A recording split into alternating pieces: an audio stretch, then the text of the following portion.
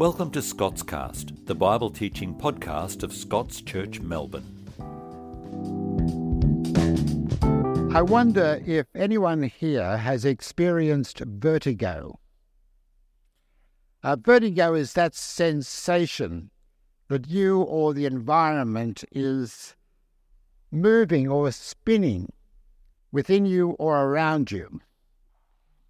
I experienced that the night before I was to give an address in Sydney some years ago. In my case, it was an inner ear problem. But at the time, I thought I was having a stroke. I started bumping into the walls and gravitating to the right and gravitating to the left. But thankfully, it resolved within about 24 hours. I think that today's Christian is experiencing something like that. Our place in society has changed and is changing dramatically. And I wonder if your head spins with these changes.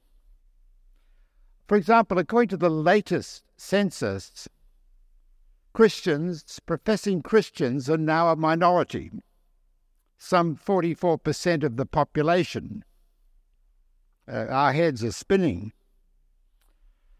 It was the great Polish sociologist Zygmunt Bauman who termed the kind of society and era in which we're living liquid modernity. Nothing is solid. All is in flux, including our relationships, our values, institutions, even our sense of identity. That which once we took for granted, we can't take for granted anymore. Once it was taken for granted that Judeo-Christian values were important for a healthy, stable society. As Stephen McAlpine put it in a recent book, there was a time when to be a Christian was to be a good guy. But the good guys, he says, have become the bad guys. Because today some argue that Christianity is an enemy of tolerance, an enemy of sexual pleasure, an enemy of freedom. And then there's the Royal Commission and the stories of appalling abuse in the churches. And so a new question is asked. How safe are the churches? So for me, this raises the question of how are we to live as God's people in such a changing world in liquid modernity? And I wonder if you've asked that question too. How are we to follow Christ in such a world? Friends, I've found answers, I believe, in the Old Testament and in the teaching of Jesus himself. And I want to share them with you this morning. I want to explore these answers and see if you think they help you in your life circumstance. We start with Jeremiah, the prophet in the Old Testament, because I believe that this prophet speaks powerfully to us today, living as we do in Australia's largest city now, Melbourne. And I'm thinking particularly of Jeremiah chapter 29 and what was read out to us a moment ago. The first 3 verses of Jeremiah 29 give us the context of the letter we heard read. So let me read them out to you. This is the text of the letter that the prophet Jeremiah sent from Jerusalem to the surviving elders among the exiles and to the priests, the prophets, and all the other people Nebuchadnezzar, the emperor of Babylon, had carried into exile from Jerusalem to Babylon.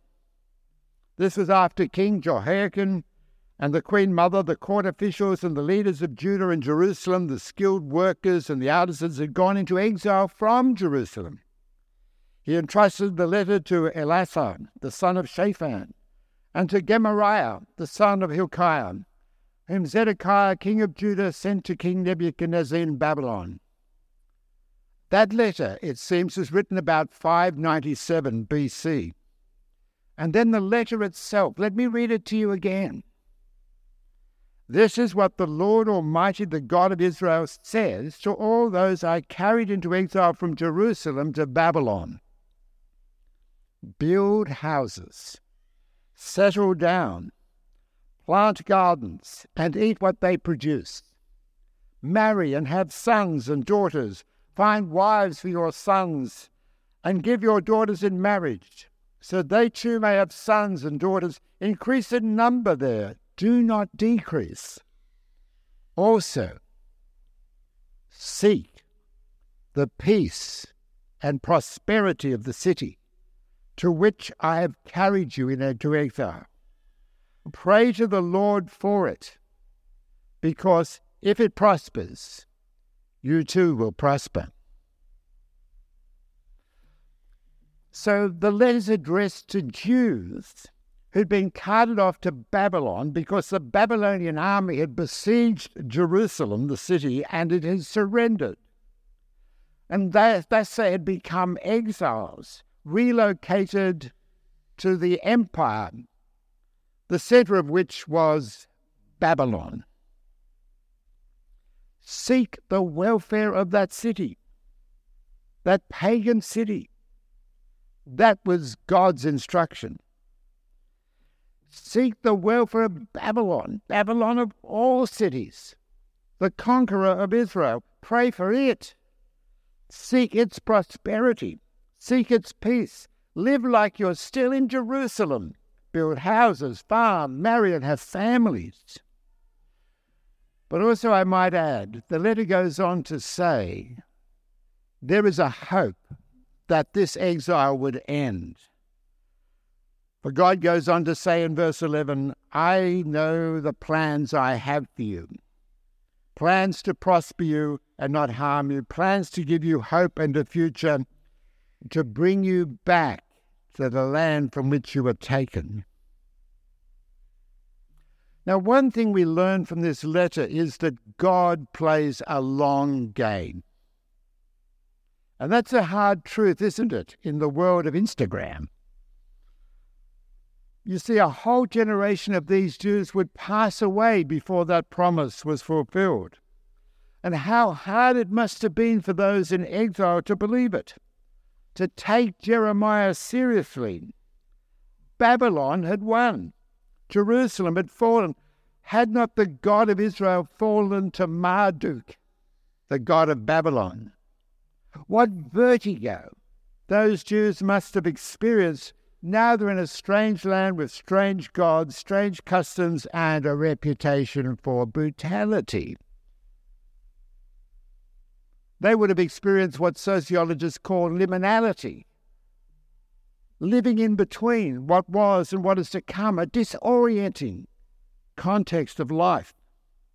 They needed assurance that God had a future for them. And that assurance came through this prophet Jeremiah. Now, one character who lived out the wisdom of this letter was Daniel. Daniel rose as a Jew to high office in the land of Babylon. He was someone in that role who sought the welfare of the city.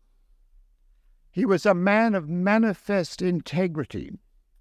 Even so, he was targeted by some of his pagan peers. And through the emperor, a law was enacted that mandated the worship of that emperor, Nebuchadnezzar. In other words, a trap was set for Daniel, but he refused to compromise his faith in the living God. Idolatry had become law, and he'd fallen foul of it. What had happened was what South American theologians call structural evil. And evil had become the law of the land, part of the fabric of society. But Daniel spoke truth to imperial power. As a result, he was thrown to the lions, but God delivered him, as we know from the story. I must say, such an outcome of spectacular deliverance in this life is not guaranteed, as the story of many a Christian martyr then and now shows. Indeed, the story of Jesus. He experienced death on the cross before resurrection from the dead. And there are times in our life when we need to remind ourselves of that. But not even death could defeat Jesus, let alone social change. You see, friends, the challenge for us, as it was for Jews living in Babylon, it's to live by faith and not by TikTok. So next, let us consider what Jesus has to tell us, as he described something that some scholars call God's new society in the Sermon on the Mount. Because from the perspective of the New Testament, we are in a similar situation to those Jews that Jeremiah wrote to. We're seen on our way to a better country, a better city, a better home. And in that context, which they described as exile, we are to seek the welfare of that city. Remember what was just read to us from the New Testament. Jesus says in Matthew chapter 5, "You plural are the salt of the earth. But if the salt loses its saltiness, how can it be salty again? It's no longer good for anything, except to be thrown out and trampled underfoot. You, plural, are the light of the world. A town built on a hill cannot be hidden. Neither do people light a lamp and put it under a bowl. Instead, they put it on a stand, and it gives light to everyone in the house. In the same way, let your light shine before others, that they may see your good deeds and glorify your Father in heaven." In these words, we see yet again that Jesus is the master of metaphor. Think about salt. Salt is a preservative. We probably all know that. It prevents decay of meat. I can go down to my local IGA and I can see the salted fish on display and for sale, the counter. And salt can heal. I wonder if you've ever had a sore throat. Well, in our house, out comes the salt and the warm water and the gargling. And note, the salt of the earth, not just Israel. The light of the world, not just for Israel. And note too, it's addressed to us. It's not as though you and me as an individual have to carry the weight of all this. We're in this salt and light thing together. And it's all of a piece with how that Gospel of Matthew ends, when Jesus says, "Go into all the world and make disciples of all nations and teach them to obey, amongst other things, what I've commanded you." And that includes what we've had read out to us about the salt and the light. It's a command to engage our society, not withdraw from it. Let me tell you a story of contrast. There was a figure in church history called Simon Stylites of Syria. He died in 459. At the age of 30, he built a pillar with a platform on it, and over the decades it got higher and higher and higher, because he was withdrawing from society and withdrawing from people so he could pray and meditate. Eventually, 20 meters high. But ironically, poor Simon Stylites became a tourist attraction. I think if he was doing it today, someone would set up a concession stand at the bottom and sell mugs and T-shirts. But salt, if it's to work, needs to be in contact with the meat, with the sore throat, not sitting on the shelf, not on top of a pillar. But it's important, friends, for me to point out this is no mere moralism. This word is addressed to disciples who are already in relationship to Jesus. What we have here, this instruction to be salt and light, is a response ethic, not a ladder ethic, as though we have to climb rung by our good deeds to be in God's good books. It lives out a relationship that God has graciously allowed us to enter into. And as we learn from the wider New Testament, because of Jesus and what he did for us on that cross, dying for the sins of the world. As the Apostle John puts it in his letter, we love because he first loved us. But now we come to the so what question, don't we? It's one thing to explore Bible texts and what they may mean. It's another thing to work out what their significance is for today. So here are some takeaways, I think. Our prayers are the starting point. Think of our situations in life. Some of us are in positions of great influence in business, in law, in education, in health, for example. Some of us are not. We're homemakers. We're retired. We wrestle with chronic illnesses. Even so, we can pray, and in our prayers, seek the welfare of the city. We can pray for the opportunity to be salt and light. We can pray for others we know to have the opportunity to be salt and light. As I said, it's addressed to us. Not just you, not just me. We're in this together. It may be as simple as a kind word said to another. It may be as simple as an act of generosity, or it may be rectifying a wrong. And for some of us, it may be improving the policy and practices of an institution that we work in, belong to, that impact people, impact our environment. It means, according to Stephen McAlpine, being the best bad guys we can be. And Christians have done it before. The history of Christianity has lessons to teach us here. You see, Christians have had to cope with being regarded as the bad guys at various times in human history. In the early church, in the context of another great empire, that of Rome, if you confessed that Jesus was your Lord and Saviour, you were deemed a threat to the gods of Rome, because those titles, Lord and Saviour, were the titles of Caesar. But something happened in those early years, among which were two plagues. Rodney Stark, the historian, points out that when Christians were considered to be the bad guys, there was a plague from 165 to 180 AD and another from 251 to 270 AD. It's estimated that these two plagues took out 30% of the population of the empire. If it was Australia today, that's 7 to 8 million Australians. The elites fled Rome for the countryside or other great cities.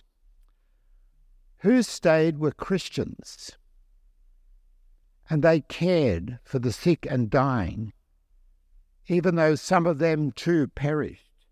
And because of that, so many became followers of Jesus. It still happens today. We're living in the States in 2005 when a hurricane hit New Orleans. In Australia, I thought there were two words, New Orleans, but it's New Orleans, I found out. And 1,400 people perished. The damage was estimated to be $145.5 billion US. Now, I was speaking to the leader of a denomination some years after, the Evangelical Free Church of America, a man by the name of Bill Hummel, And he pointed out that in that denomination, it wasn't the only one, congregation after congregation organized teams who went to New Orleans to help rebuild it. As a consequence of that discipleship, that love in action, whole new congregations of new Christians sprang into being. As these followers of Jesus sought the welfare of that city. Now, we don't get many hurricanes in Melbourne, do we? But seeking the welfare of the city need not be spectacular. Doesn't need a disaster to be responded to. As social scientist Hugh Mackay says, kindness, courtesy, and respect, these three are the great bulwarks against a society's disintegration, or put positively, simple acts of courtesy, kindness, and generosity are the lubricants of a healthy civil society. Our society needs salt. Our society needs light. Our society needs Christian people who pray for the welfare of the city. It needs Christians who maintain their poise and their composure even though we feel the vertigo. It means you and me, as followers of Jesus, being the best bad guys we can be. By God's grace. You've been listening to Scotscast, the Bible teaching podcast of Scots Church Melbourne.